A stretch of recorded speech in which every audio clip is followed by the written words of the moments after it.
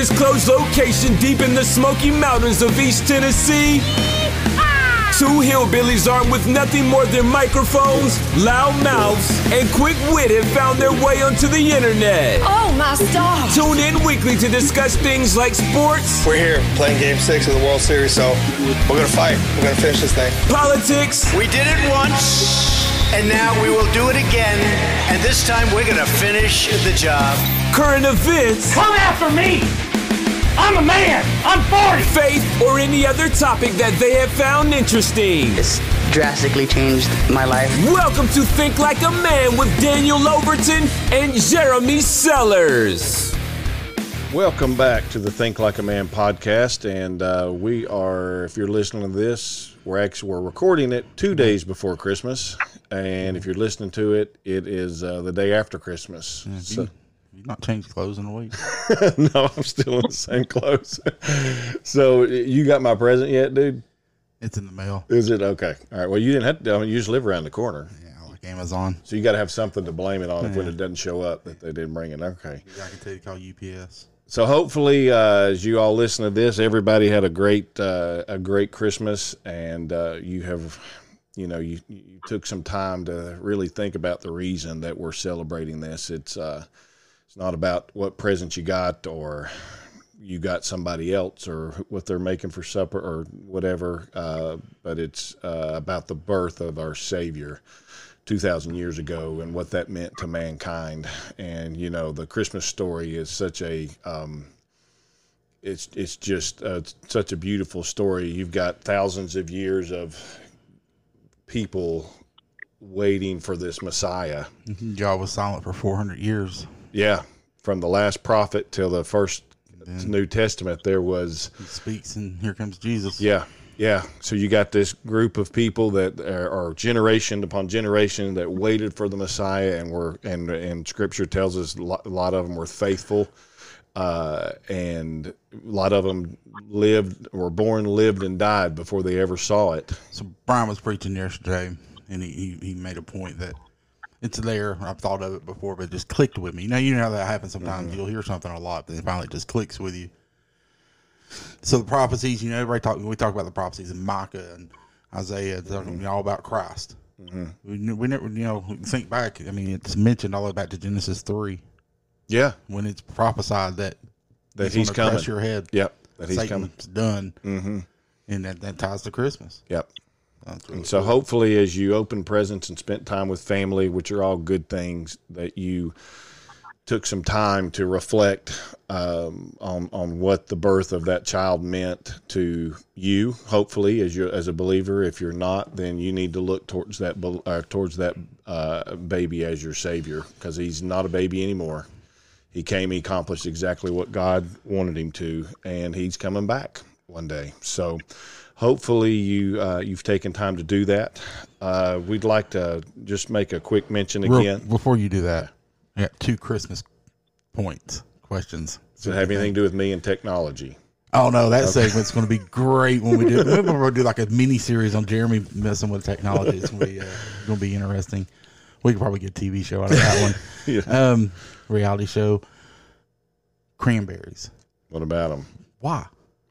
Why are they here? Yeah, why do those exist? Like everybody's like, bring the cranberries. I'm like, no. I like cranberry juice, and it's good if you got a kidney stone. Yeah. My favorite, I was telling Brian today, we went to lunch out at Lois's. Country Kitchen? Country Kitchen. Yeah. Fried chicken and chicken livers. Stuff. Brian learned today that I like chicken livers. And, God, I can't eat a liver. God. I can't eat a beef liver, but I love chicken They livers. taste exactly the same. Oh, no. It's like eating a clot, dude. Chicken livers are, if they're cooked right, they're good. So every year, this is my favorite time of year is teaching in the youth a lot of times, because I get to bust one bubble, and it's not the Santa bubble.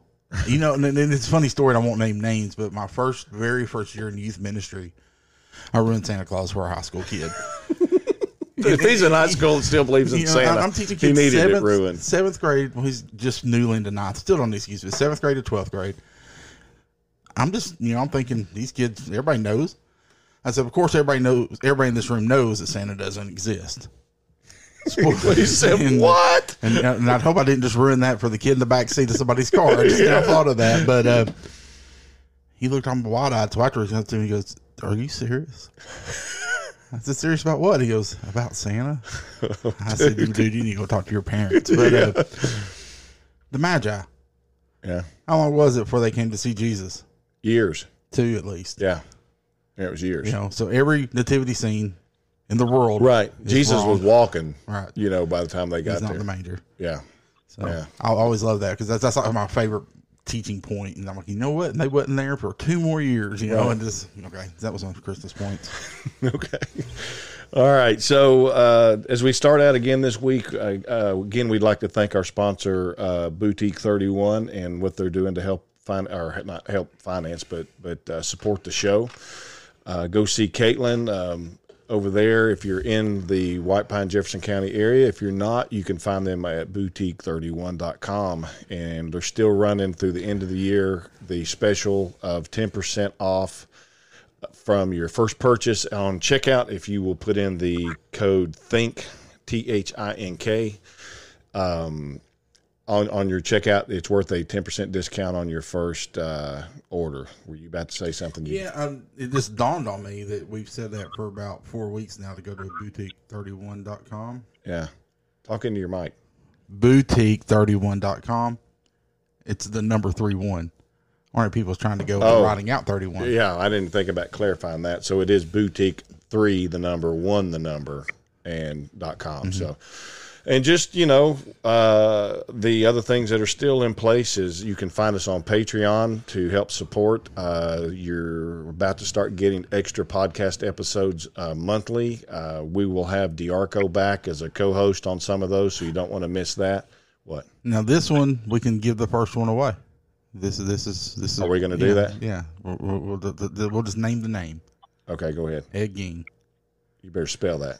No, that's enough. That's the hint. Okay, So we're of gonna who do a the 5-part first one's miniseries. about. Yeah. Okay. All right. So Weird. when you sign up on Patreon to help us, you get all those extra 5 episodes a week. I'm sorry, not a week, a month. Yeah, not a week. And then The $15,000 a month sponsor gets 5 episodes a week. yeah, but the Special. $7 a month don't. Those get live streamed from their living room. Yeah. So we'd ask for your help and support there if you can. We would greatly appreciate it. It'd help us to continue to do what we're doing. We're also always looking for new sponsors that want to get mentioned on the show. Looking at you, Tesla. Who? Tesla. Yeah, Tesla. Yeah. If we can, you got their number for what's that guy's name? I can't remember now. I can't I don't either. want the truck though. Did you see that? I hadn't seen the truck. It's ugly. the one looks like a big piece of sheet metal. Yeah, but what's funny? They broke the glass. Yeah, they're on like, it's unbreakable glass. I'm like, then they go to the second window, like, it's unbreakable. I'm like, quit. it. Don't do the third one. So anybody who'd be interested in doing sponsor, hey, you can get in touch with us through Facebook if you want. You can get in touch with us at our email thinklam2019@gmail, and we'll be happy to get back with you on anything that you may want to do. And 2020 is coming up, so we're selling campaign ad space. Oh yeah, but only to one candidate, and he's got bad hair. But he's got great policies. So that's the only candidate we're selling it to. So last time we were on, we had a guest of David Booth and Ashley Booth, and we had just kind of started to get at the tip of the iceberg of some theological and doctrinal things within the Christian faith. And Nothing major, just nothing big. small scratch the surface stuff. So I stopped it before because the answer to or where we were going was going to be longer than about 2 minutes, and so we're going to pick back up on where we left out. Sorry, I got sidetracked when I realized I didn't start my timer On your technology. Once again, technology wins. So we want to welcome back to the Think Like a Man podcast Ashley Booth and David Booth, who's hanging around in the background. Hey, Ashley. Hi, thanks for having us. Thank you for joining us again, and we are going to. I guess we'll just pick right up where we left off. Jeremy's going to answer the question you have. Golly, I'm excited to hear this. This is going to be a great discussion. I'm excited. Listen, talking about elections, irresistible grace, Daniel will light things like the weather. He will flat out throw you under the bus faster than anybody I know. He's awful. I've told people, and I don't do anything illegal. I've told people, if we get caught for doing, or even if we get accused of something, say the CIA comes gets me and two buddies, I'm diming everybody out. And I don't care if we did anything or not, because if they say you can go home if you tell us what they did, I'm like, let me tell you everything they did. Snitches get stitches, dude. Not if they're in jail and I'm not. Well, maybe they're predestined to be in jail. True. Exactly. By their poor decisions, So I guess technically we left off with total depravity. I thought it was God's sovereignty and man's free will. Okay. It was actually, that was off air. Irresistible grace is what we left off. Irresistible grace. Oh, yeah. Okay. Irresistible grace. So that's it. And I think the things that I sent that I felt like most people probably had a problem were limited atonement, irresistible grace, and unconditional election. And Ashley, would you say those are the three out of the TULIP acronym that you can get on board with total depravity, you can get on board with perseverance of the saints, but it's those three that... I mean, I'd love to talk about total depravity also, if you want to throw that in. Hey, we can run down there. Yeah, we can run down it. So I think here's my... But I think those three are probably the most controversial. Right. For sure. Sure. I don't know. They're all controversial. Okay. Well, let's just start at the top and we'll work our way down. So one of the things I think that where total depravity is concerned is, as human beings, we have and when I say we, I'm just including myself and everybody into this. Not excluding myself. We have a misconception of how bad we really are at the heart of it. And so what we like to do is we like to compare ourselves to the worst of the worst of the worst. So you're like, well, I'm not Hitler, and I'm not Stalin, and I'm not like guy that's running the Planned Parenthood place in St. Louis that's aborted thousands of babies over the last year. I'm a father that goes to work every day, and he works hard, and he provides for his family, and he doesn't beat his wife, and he's faithful to his wife. And so he's got all of these. So we're comparing an apple to an orange when we're using that type of dynamic, we'll say. And so we tend to have a jaded, or maybe that's not the best word, a foggy, real conception of how bad human beings are at the heart of where we're at. And so my first thought is everybody a Hitler? No, obviously we know that not to be true. Does everybody that's ever walked the face of this earth have the potential to be a Hitler, apart from God's grace holding them back from where their heart would naturally take them? And with that, I would say yes, that the potential is there, and the only reason you or I or Daniel or anybody else has not acted upon that would be what I would just call a restraining grace from God, that he's not going to allow us to go that far. And I heard a guy say one time, and I think, and I can relate to this as a dad, his name's Paul Washer, and if you ever want to feel real bad about yourself, watch any of his videos. He don't make you feel good. No, he doesn't make you feel good at all. There's nothing about him going, let me tell you about how good you are today. Nothing about it. But he talked about, one time he was talking about a child, and he said, you hold that child in your arms, and that child wants to play with your watch.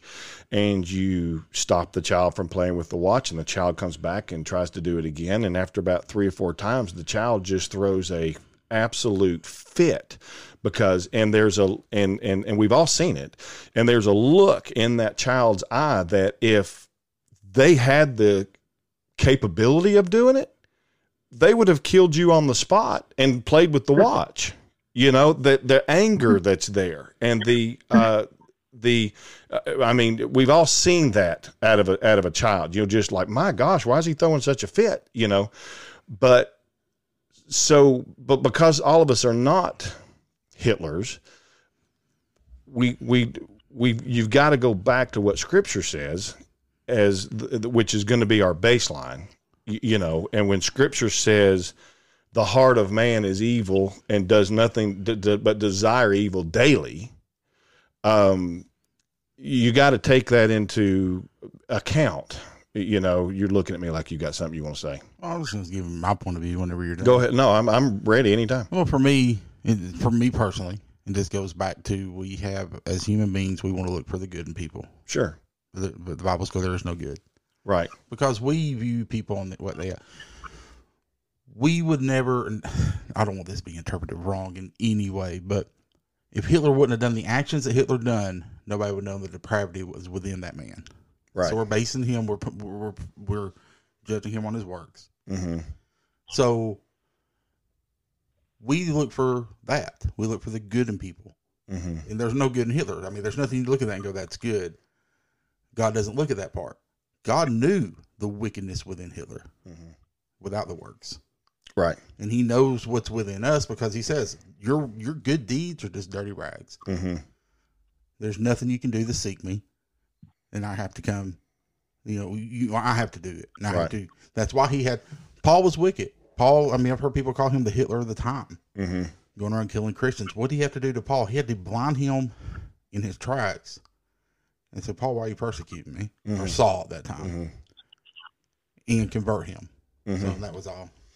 So, Ashley, from what I've said to this point, David, where would you say that we maybe started getting a little far apart from each other, or would you agree with what I've said? God, I mean, honestly, I agree with what you said, because I think, well, our culture these days, it's so self-help oriented, and let me feel good about myself, and all these challenges on Instagram and the section in Barnes and Noble that's just trying to make us feel like we're good people. Even I love Luke Bryan, but that Most People Are Good song, every time it comes on, I'm like, no, they're not. No, we're not. You know what? Me and you are. Listen, well, I so agree with you on that, because I've had the same thoughts when I've heard it. I'm like, no, dude, I ain't down with that. I must be out of the loops. I never heard it. So yeah, no. Go ahead, David. I was just gonna say, like, I completely agree with you guys so far. I know the reason I love listening to Tim Keller is because he's so well read, he's so well versed, he studies, he can read.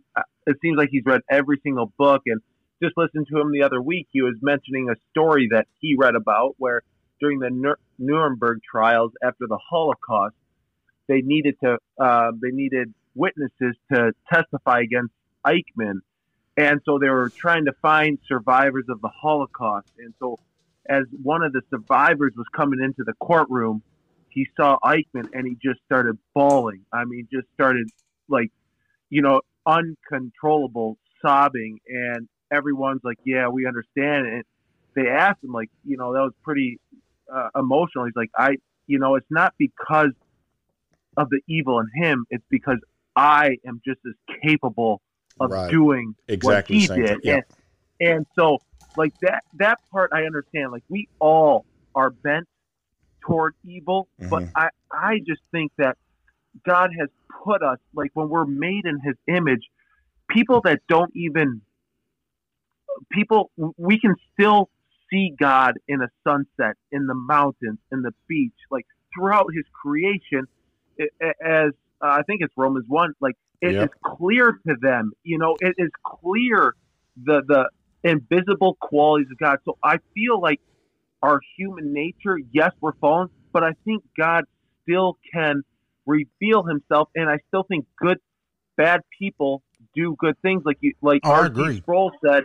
Let me see your wallet. Well, there are people that don't believe in God that will still, if they found a wallet, if they found a ring, if they found some treasure, they would return it to the lost and found. If it was at a public, a movie theater, there are still people that are do good things. And whether they're doing it because of they believe in karma or not, I don't know why they're really doing it.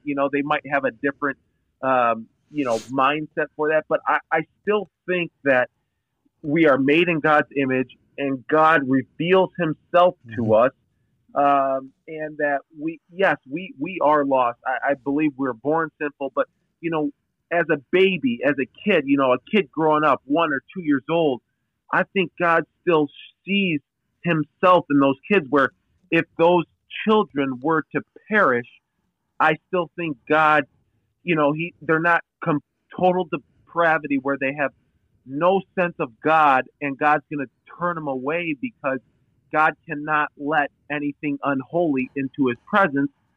So that's the part where I have maybe some objections raised to the total depravity, that we're just so incapable any other way. I think that God puts Himself in us, but to be able to respond. Right? That's I think that's my big objection. And I do have a pretty big question that deals with total depravity, but my objection to total depravity is the point where we don't have the ability to respond until God pursues us.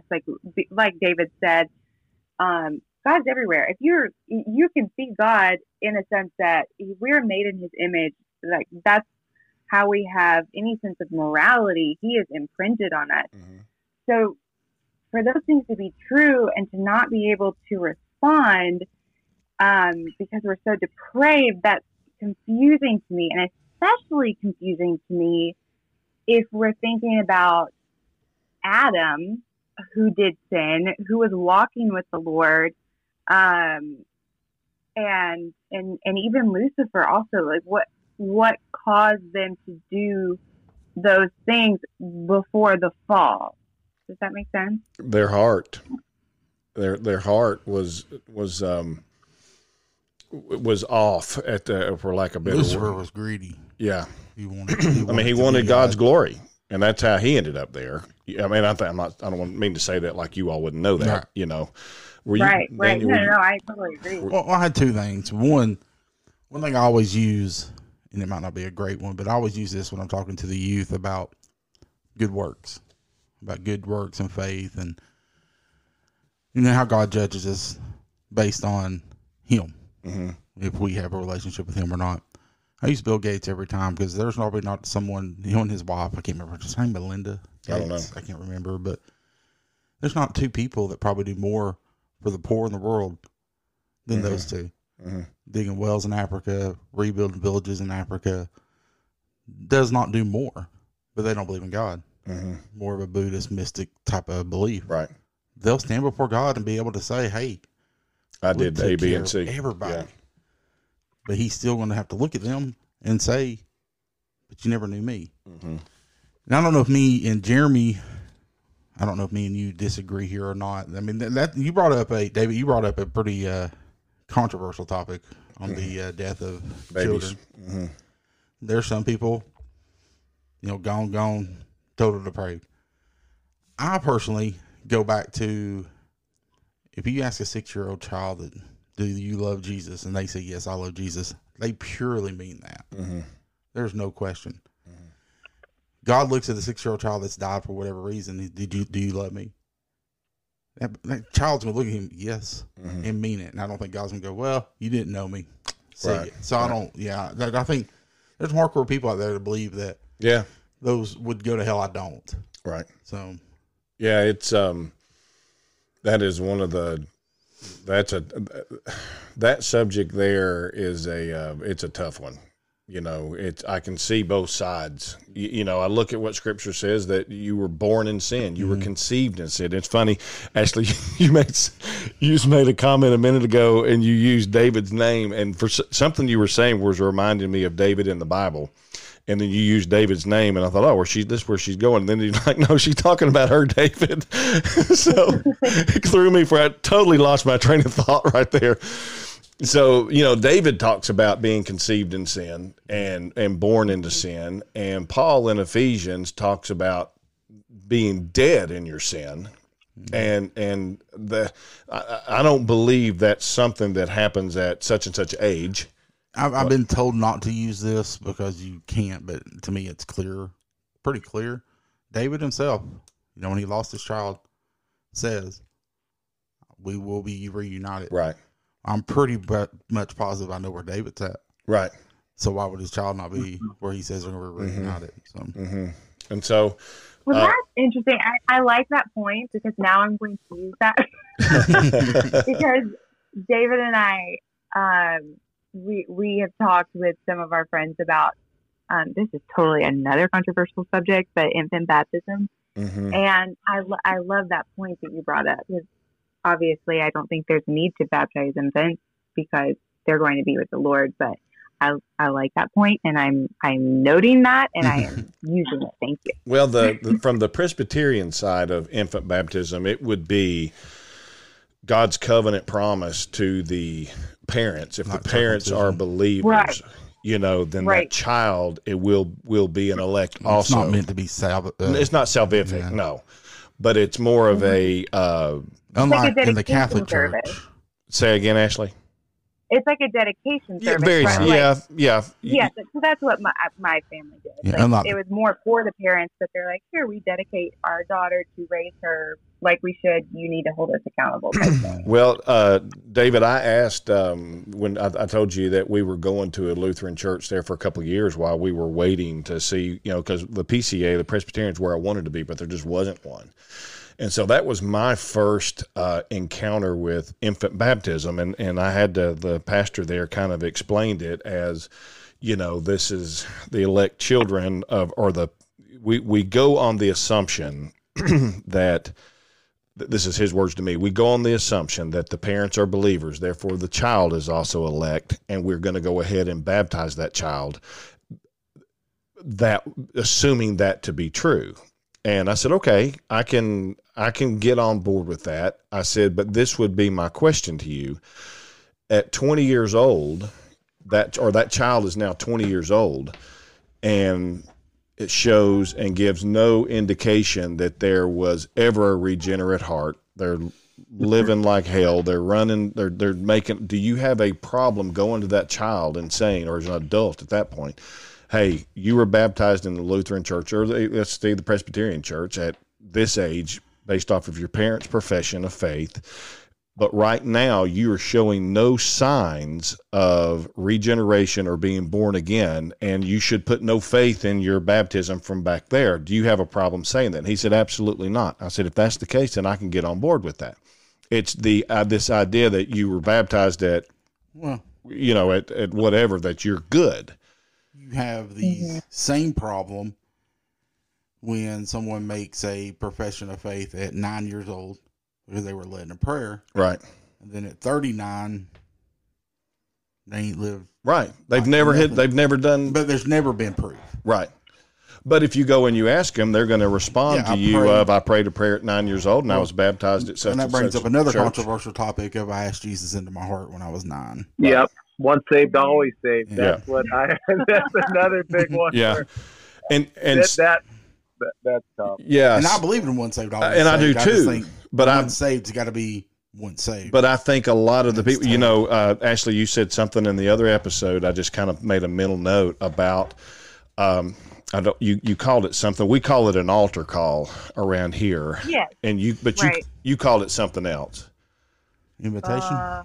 I thought you maybe said an invitation, but we call it an altar call. Okay. So it's interchangeable. Yeah. And so I've had an issue with those, and people will argue with me. I've had an issue with those for years, based strictly off of the example that we just gave. So you give an emotional message, you whip somebody up into a frenzy, and then you scare them or whatever, and they walk the aisle. They say there's nothing in Scripture that ever says, it says repent and believe the gospel. As a youth pastor, I'll probably go through this at least once or twice a year. Yeah.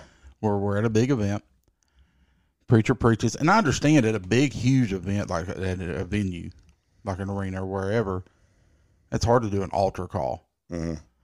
But what I get irritated with is it's a youth group get together. Mm-hmm. You know, we're there for that purpose as different youth groups. No 13-year-old kid walked in there by themselves, right, and bought a ticket. And because you got to get them with a group. And they'll give the message, and everybody all eyes closed, all heads bowed. Mm-hmm. If you want to go to heaven, raise your hand. Yeah. All right, repeat after me. And then you say the simple repeat after me prayer. If you said this prayer and you believed it, raise your hand. Okay. Then you get the misconstrued verse of, now I want to ask you that Jesus said, if you're, my mind just went blank. If you are ashamed of me in front of man, I'll deny you in front of the Father. I'll deny you in front of the Father. So when I say stand up, so everybody stands up. Then they're like, oh, you're saved. Welcome to the family. And then come up front. And I'm thinking, whoa, I'm a youth pastor. Gotta give them a Bible. Yeah. That's why you gotta give them. I'm like, I just brought 14 kids here that I know. So there's multiple times I'm sitting there and I know that this is the 15th time that kid stood up. Right. Yeah. I was going to say that. Yeah. I'm like, I don't over and over. Right. And like, I don't want him going and talking to a complete stranger who's going to reaffirm him again. I want to talk to him. Right. Because I know the questions I can ask. I know that I can say, listen, man, last year, same conference, we've done this, mm-hmm. and I hadn't seen you in 6 months. Right. What's changed? That's all I would ask. What's changed? Right. And then that would open that discussion. So, yeah, the once saved, always saved. We got to quit messing up the once saved. Right. David, to what you said, I think you would agree with me on this. I believe most of the people that claim to be saved, they didn't lose it. They never had it. So right. Because we'll jump to the end here. Very judgmental of you. The perseverance of the saints being the mark of a true believer. And I believe in my heart, one that's been born again, truly regenerate, will never turn their back on Christ. Now they're going to have fall ups, into moments, right? They'll have ups and seasons, right, ups and downs, and we're not perfect. I'm not saying any of that. I'm saying walk away, and for the next 15 years, you've been a drug dealer or a drug user or an alcoholic or whatever. Nothing about your life showed any fruit of salvation. You didn't have it to begin with. A true believer will have an up, a down, but that's the great part of the Holy Spirit will always convict and will always bring that person back home where they belong. When I got saved at 25, a man told me, it's one of the greatest moments of advice someone's giving me my Christian faith is, I asked him, I said, you used to, don't hear it as much anymore, but I used to hear the term backslider all the time. Right. All the backsliders. And I thought, what is that? And he goes, well, listen, he said, you're going to have seasons of sin in your life. I'm a new believer 2-3 weeks in. Right. And he said, when you get to the moment where you don't feel conviction over a long period of time, start worrying. Yeah, you got a problem. Mm-hmm. David, what were you going to say? I was just going to say, reading Case for Faith when Lee Strobel interviews Charles Stapleton, it's just, to me, that's where it's such, the easy cop-out is always, well, he was never saved. I have a hard time thinking that if Charles Stapleton was preaching with Billy Graham and doing all these evangelisms and he's supposed to be bigger than Billy Graham. Yeah, really big. And if he were to die, yes, we don't know his heart, but based on what the Bible teaches about who is saved, preaching, yes, it's not about works, it's about grace. I feel like if you spent your life preaching and reading the Bible, and whenever you preach, you have to know something 10 times more than the topic you're preaching on. You have to be so well versed and studied up. I have a hard time thinking this guy was just being a phony his whole career. I feel like he meant what he believed, but then he just got sidetracked. But I don't know, because I know that So let me ask God's you love this. is Let me ask you this. deeper. Yeah, Who is responsible for exactly. making your salvation stick? Is it you? Is it David Booth? Or is it God? Is he responsible? Exactly. So Well, yes, I believe, but that's why, when you talk about a relationship, I think God wants a relationship because that's what love is, and a relationship. And this is what I have a hard time, because I know that when you really understand God, who Jesus is, when you accept him, that God's love, salvation is now. He says that salvation has come to this place today. And so, that's my, and that's where I just struggle with sometimes, because I think that, yes, God's love is so great for us, and it is Christ, and that's what we can be certain of. But also, I feel like on the other flip side is there's a relationship, and in any relationship, yes, people make vows all the time in relationship, and one person, or two people, they go the separate way. But that's what makes love so great, is that constant commitment to each other. And so I just think, I don't know, and I understand where God, his beauty is that he will never let us go, right? But he will also honor our freedom. So that's a dilemma for me. I know Ashley can expand on that. Well, I have a question. Yeah.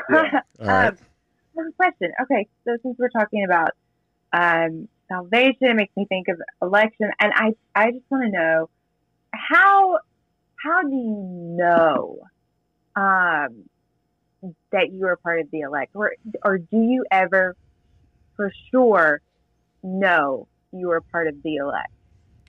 I know that I am a child of God, that I'm saved by Christ. I don't think I'm in a special elect, if that makes sense. Like, I think anyone that Christ has saved, his sheep are the elect. I never go, right. See, that's one term I never use often, like other than when I read it, like in Ephesians or whatever. Right. I never go around going, well, I'm a part of the elect. I don't have a t-shirt. Right. I don't have elect Right. tattooed on my back or anything, but I look at it from that point of view of, I'm one of his sheep. Well, I think, Ashley, I would, this is how I would answer that question. So Paul tells us that, you need to test yourself to see if you're in the faith. And if you don't, basically this is going to be Jeremy paraphrasing. I used to have this verse memorized, but it's gone now. But test yourself to see if you're in the faith. And basically, if you do not see these things in your life, don't fool yourself to make you think that you're born again. So what are you testing for? Yeah, that's cool. You're testing for fruit. What are the fruit? The fruit of the Spirit: love, joy, peace, patience, kindness. All those things that it lists are the fruit of the Spirit. So when you say, how do you know? Well, there'd be a few things. Number one, my question to you would be, is how do you feel about sin?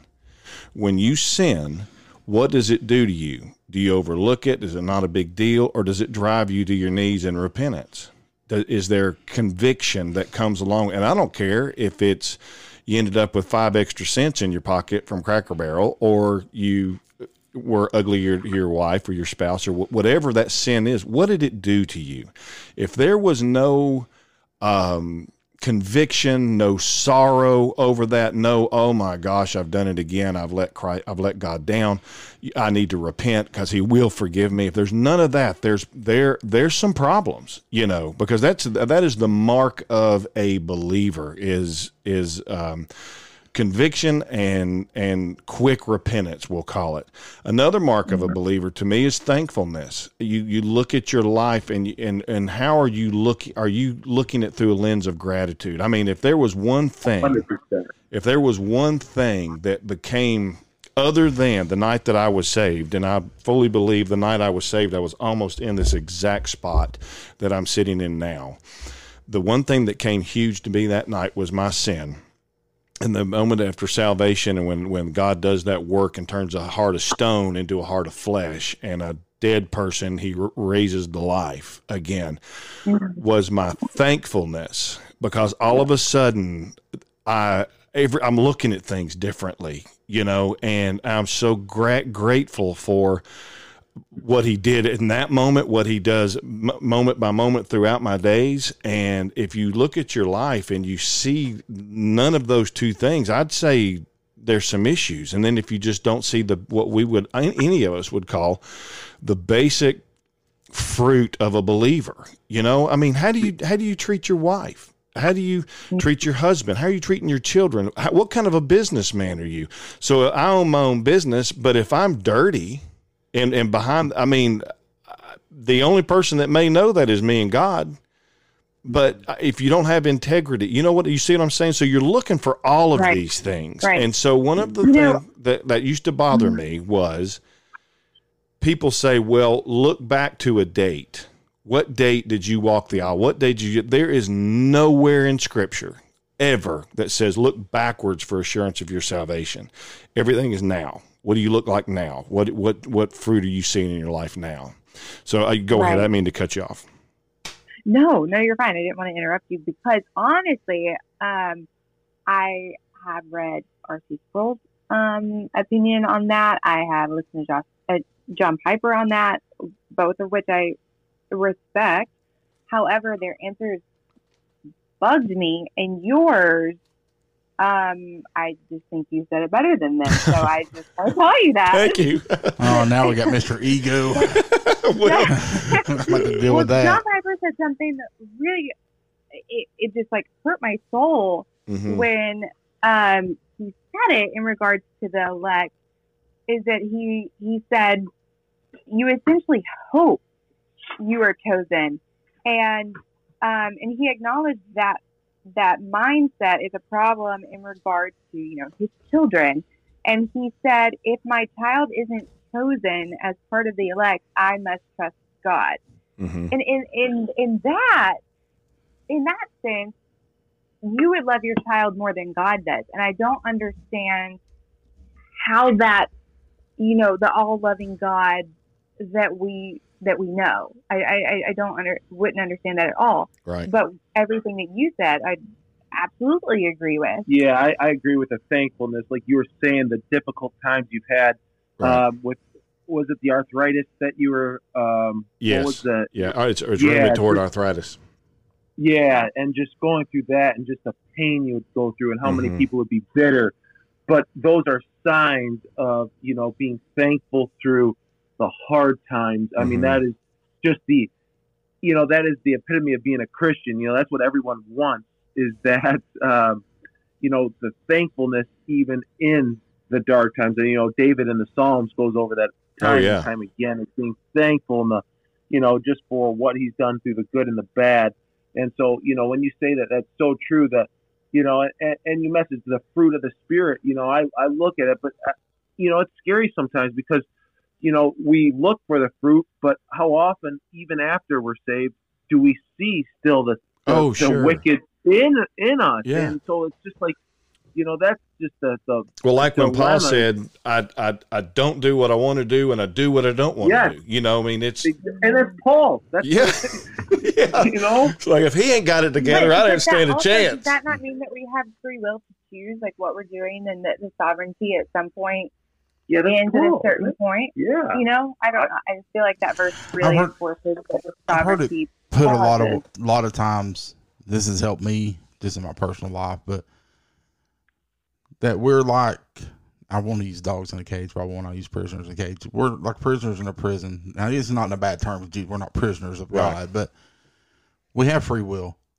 If your prisoner has free will in the 8x8 space he's in, there's a boundary there. God's sovereignty has a boundary at some point. But I do believe we have the ability to go so far. Right. So, see, everybody, you've got free will. I think a lot of people think that as a Calvinist that we just don't believe in free will. We're robots. That's not true. You do have free will. Where I would say is where your ability to choose good, you don't have that as an unbeliever. The only thing you can choose is your sin. That's it. But what about like Bill Gates? I mean, why doesn't he just keep all that money to himself? I mean, he's choosing good. Right. I mean, I think Even he's doing though- good in our eyes, but when God says that even our good works, even his good works are just filthy rags in his eyes. And here's the one thing, David, that we can't know for sure, we'll never know, is what is the true purpose behind his heart? Why is he doing what he's doing? You know, and even, I mean, every action that we do, even under the best circumstances, is still covered in sin.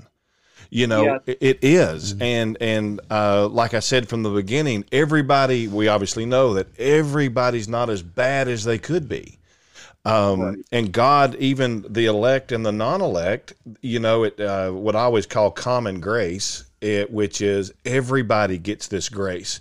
The fact that the unsaved person got out of bed this morning with breath in his or her life shows God's grace, because that's who got them out of that bed.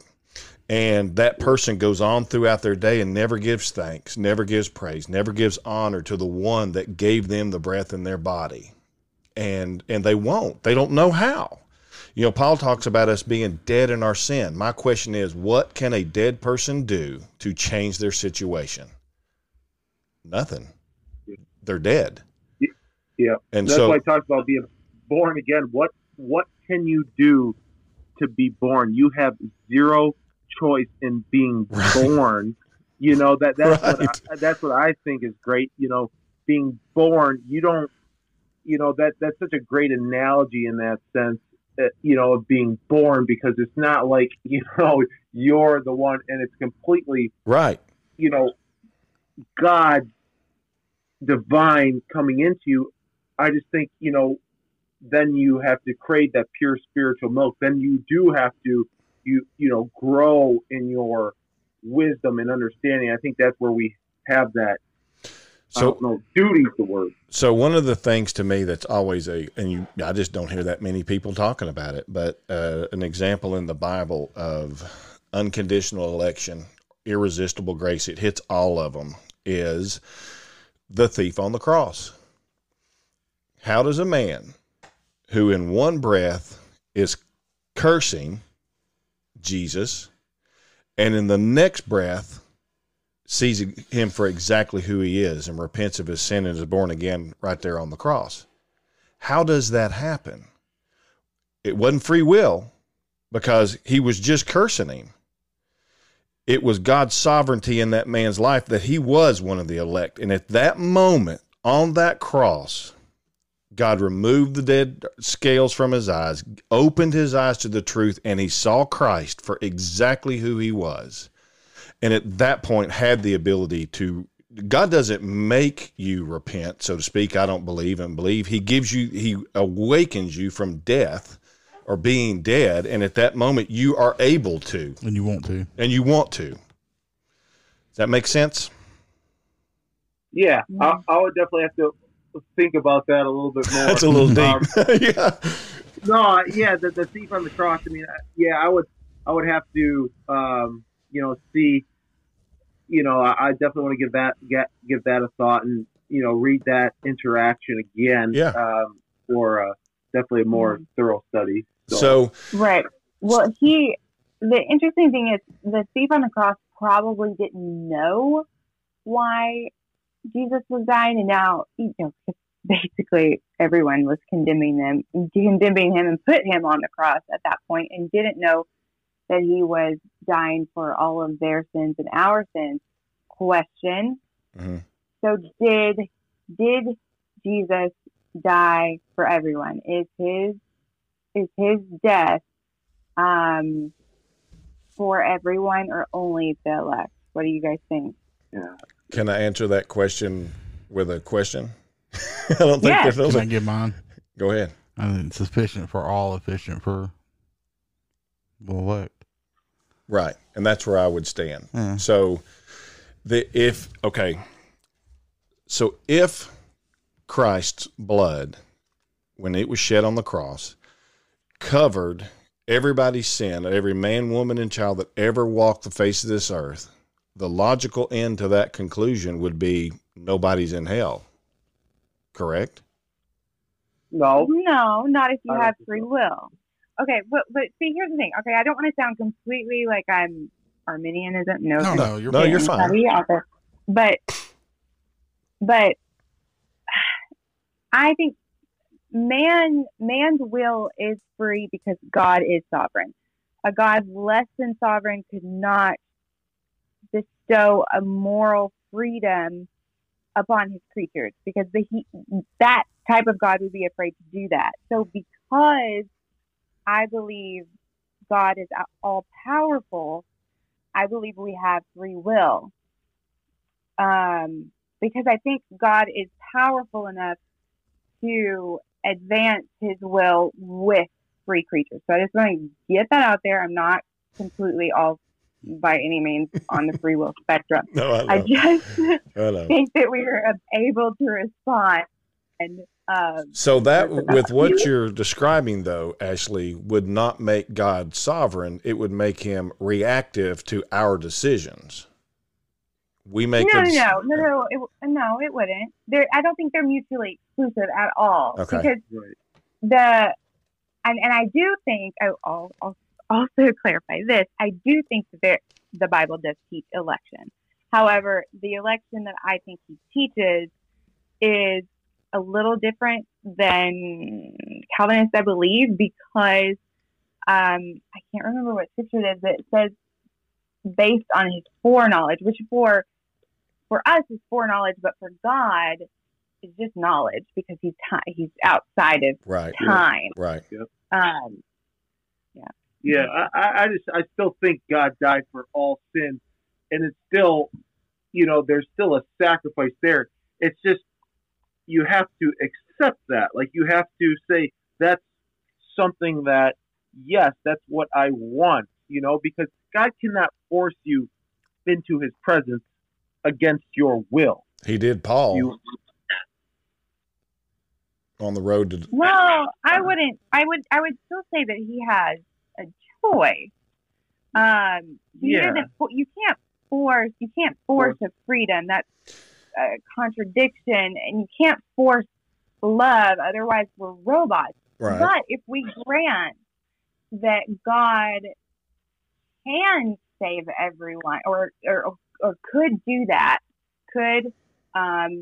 however you want to say, I don't want to really call it interfere, but for lack of my verbiage at the moment, let's say God can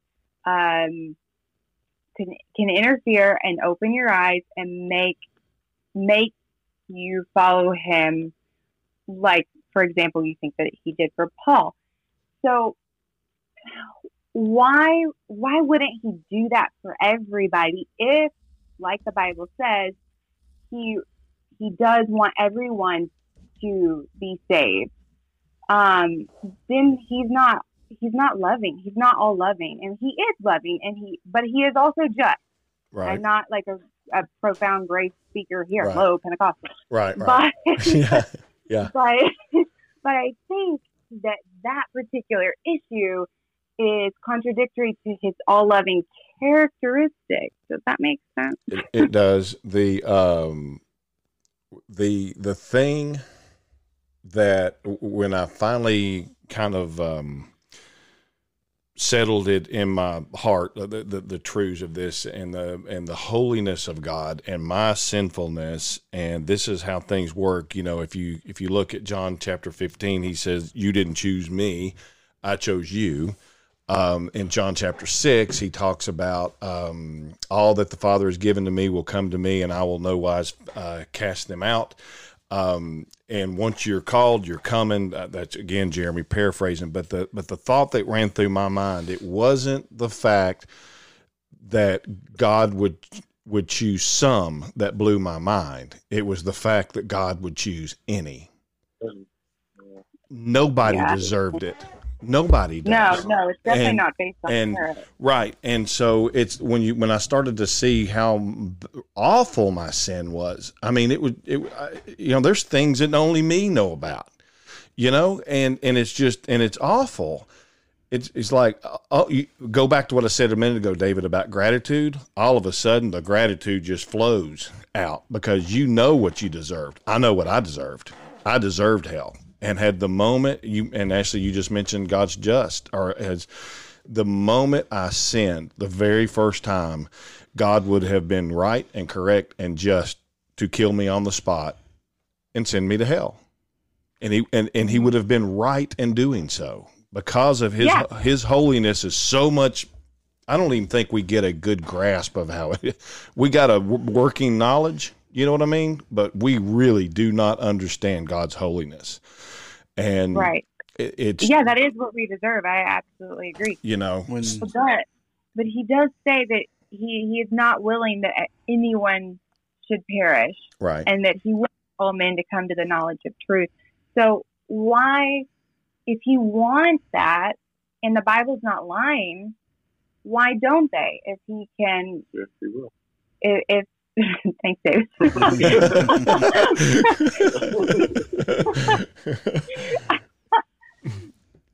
You know, he's I'm just. Oh, and another one. What is the one, David? You're so good with reoccurring verses. It's the O Jerusalem. How I wish you would gather me. Like a hen gathers her chick. Yeah, but you were not willing. And I'm like, but if you wanted to, he said he longed to gather them like chicks under a hen's wing. What did I just say? Chicks under a hen's wing. Yeah. So if God, the creator of the universe, that is sovereign, can do whatever he wants, wants that, and he wants that, if he's longing for it, he doesn't. Though he says because they were not willing. So what? I don't understand, guys. Listen, I told you I get so worked up. Going backwards just for a second, you mentioned Paul over superseding free will. I always go back to Jonah. Yeah, in Nineveh. Mm-hmm. He didn't want to go, but he went. God made sure. Yeah. But you never go by the exceptions. Like whenever you base something, you don't go by the exceptions. I feel like those people could be exceptions for God to really show his power. I still don't think just because one or two people in the Bible it happened to doesn't mean that every single person is like that. I still think that there are, different circumstances for different people. So for it to happen to just to one person doesn't mean every other person in the history of the world is like that. But honestly, did he even get to Nineveh? Mm-hmm. Yeah, he got. Did he really? Yeah, he got mad at God for saving him. Then he got mad for it because he saved him. Yeah. Oh yeah. You're right. Yeah, he got there. Yeah. You know, God's gonna get it done no matter what. Just like, wait a second. One of the things that I actually that I wanted to, and David too, that I wanted to kind of say here, that you said you have a lot of questions, and I still do. I have more questions than answers. Yeah, and I've come to the point. I've come to to the point in my walk. Yeah, I don't remember if I've ever. I'm not sure if I've told any of this or not, but I remember talking to my sister about the time that I came to the point where I was like, okay, I believe this is true, but I still have A, B, C, D, these questions that are hanging over. And she said to me, and I'll never forget this. She said, Jeremy, there comes a point in time where you just bend the knee. Mm-hmm. And it resonated with me to where it's like, I will never get every answer to every question I've got. But I mean, that's going to make me God at the end. And we all know that's not true. So I'll never get every question answered. There was enough. And we can't think that we all have it right. No. Or that one of us has it right. No. Certainly that's not the case. Well, I mean, I think theology's the same way, but I think Billy Graham hit it perfect. He said, if you were walking to a perfect church, walk out because you're fixing to mess it up. I mean, I think that's what theology is. There's no way we know everything. I mean, like in the Calvinist circles of the Baptist world, and even just in the Baptist world in general, it seems like John MacArthur is king. Mm-hmm. And I thought I was going to get yelled at one day, and I looked at the guy and I said, hey, because me and MacArthur disagree on some end time stuff. Mm-hmm. He goes, well, MacArthur says. I said, well, MacArthur's got to be wrong at some point. Yeah, he's not right about everything, regardless. But that's hard to swallow, honestly. I mean, that was part of the reason why this hit me so hard is because I didn't want to disagree with John Piper. I didn't want to disagree with Tim Keller. that's tough to be convicted about something and to disagree with people that you hold so I think dear. that's where the Bible's clear and tells us to be Bereans. No matter who's preaching, no matter what they're saying, we are to take it to the Bible and to sift through it. Yeah. Every time we hear anything, no matter who it is. I mean, what Paul said, if an angel of the Lord comes down and says, preaches a different gospel, preaches different than what we're telling you, be accursed. Yeah. Yeah. Right. So, and I will say, whenever I was that 72 hours that I was struggling, and you said, well, that was like really quick for you to get over it. This is how I got over it, is that I realized, even though I still love talking about it, and it still gets me like, so not flustered in a bad way, but excitingly. Gets the blood pumping. But I realized, hey, Ashley, if Calvinism is true, guess what? You know that God is all loving. You know that he is just. And even though it doesn't look like it to you, it still is. Right. That's Exactly. Those are. I came to terms with. See, to me, that's where. Go ahead. No, I was just going to say, like you said, John MacArthur says this, Tim Keller says this. You know what? I look up to those guys, and like you said, they're not doing prosperity gospel like some other people are. I mean, they're reading the Bible. They are doing it from just their stats and their history on topics that they preached about. You have a pretty good chance that they are studying God's word as best. I mean, they're translating Greek. These guys. So when I need to understand something, I usually listen to them because they have more knowledge in these other languages, that they have more knowledge in the history of the Bible, the context about which it was written. I mean, the information in there, it's impossible to ever completely understand everything like we've talked about. So, when you do have questions, I think it is good to go to someone, and that's why I do like listening to Calvinists sometimes, because I think they're trying to interpret the Bible the best way they can. They're not trying to say, they're not trying to take all these little one verses out and just say, God wants you to have the most money, God wants you to have the best life now, God wants you to do this. I think that is really, very, that's very plain to see that that's not what the Bible teaches. Right. I just think that the Calvinist preachers, they have such a heart for understanding the word, and that's why I enjoy listening to them. I just have maybe a different interpretation. When I go to the Bible, I see something different, and I'm not saying my way's right. But we continue. It's a lifelong journey. Sure. We don't have all the answers now. So sure. And it's not like people don't agree with how you're seeing things or I'm seeing things. Obviously, Andy Stanley and Norman Geisler and Frank Turek, C.S. Lewis, they're amazing, amazing people on both sides of this. And the ones I just named, they're not like they're Arminianism by any means. It's more kind of mild, moderate Calvinist. Right. Which I guess if we have to put a label on it, that's where we would be. I just don't understand why we have to put Did David just say, did he just say no? No? Did he just say no from the background? You guys were great in the sense of the way you just were gentle with it, yet you had your convictions, right? And it's very convincing. I mean, you do make some very good points that we all have to think about, and that's what we continue to do. I think that's why this was good to have this discussion in that sense, was just because, it makes you think, it makes you get in the Word more, read more, try to understand exactly what was happening. It's so exciting to have to have community like that, to be able to bounce off people. I mean, it would be so boring if David and I agreed on every single thing. Oh, it'd be. Even church would be boring if we all had the same thing down the line. If there wasn't Pentecostals to make fun of down the road, or the snake handlers, or they're making fun of us. What would we do? And that reminds me of an old joke, and I got one more thing to say. One of my favorite jokes is the Christian joke is, St. Peter, which we don't believe in that, of course, but he's walking through with a guy, and he's walking through, and it's real loud up on the hill. He goes, "Who's that?" He goes, "Oh, that's Pentecostals. They're real excited to be here." Okay. And they go down, and they see another one up on the hill, and so they're like, real formal. He said, "Oh, that's the Methodists." He goes, "They get excited every now and then, but not much at all." He goes, "It's real formal, whatever." They walk a little further, and he looks up the hill, and he goes, "Who's that?" He goes, "Shh." He goes, "That's the Baptists. They think they're the only ones here." That's the truth. Yeah. Funny. When I go back to the whole Calvinism, Arminianism argument, I think, and it should be a thing that we know what we agree to disagree on. It's just like end time stuff.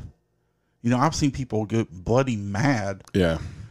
Over the rapture, right? The timing of the rapture, and it's like, hey, it's going to happen, right? So we're just going to disagree on when that's going to happen. Are you either prepared or not? Whatever, right? We can. I think we should be able to have healthy discussions back and forth of why we disagree, because we should remember two things: we have a common goal of evangelizing and sharing the gospel, and we have a common enemy, right, in Satan, who produces stuff like the health, wealth, prosperity gospel and all these different things that are that we should both be bonding together, right, and fighting, right. So, I mean, I think that's the most important thing. Ashley, I think you hit on something a minute ago, and I think this will be a good way to kind of end this here. And like kind of piggyback off what Dan just said, you know, at the end of the day, we're going to have disagreements on this point or that point, and we have already I can't think of the word, we found the common ground between each other that how salvation happens, and the only way it happens through Christ and Him alone. And so those are the primary things in Orthodox Christianity, and the other things are secondary. But at the end of the day, and this is where what you hit on is there's a few things that we know for true. One, God is good all the time, and He's just in everything He does, and we can rest in that. You know, if I'm off a little bit on what I'm thinking, or maybe I'm off a whole lot, and you all are right on thing, at the end of the day, God is good and God is just, and we can put our trust and faith in Christ and in His finished work on the cross, and our hope, and that's where our hope lies. So would you agree? Can we end on that? Yes. Absolutely. Right. Because Satan wants us fighting each other. Yeah, he does. That's what he wants. So we wanted to thank you again, thank our guest, David and Ashley Booth, for the time that they've spent with us today. We hope everybody's had a Merry Christmas. Be sure you're following us on Facebook. You're following us on Twitter's about dead. We can't get that thing up. It'll happen eventually. It'll take some viral post. Yeah.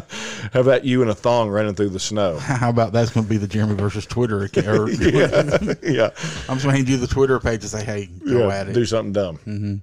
So thank you for joining us again this week. We've still got some good guests lined up. I think the week between Christmas and New Year's is just going to be me and Daniel that week. We will be very shortly have our first episode out on Patreon. We're going to give you 2020 reasons that Jesus is going to return in 2020. No, I'm just joking. I can promise you that's not going to happen.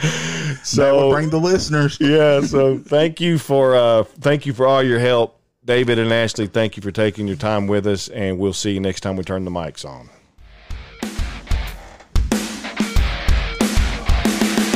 You've been listening to Think Like a Man. We hope you enjoyed today's episode. It was kind of a crazy, fun experience. Listen, my whole family loves it, man. I love the show, guys. You're awesome. And we'll see you next time.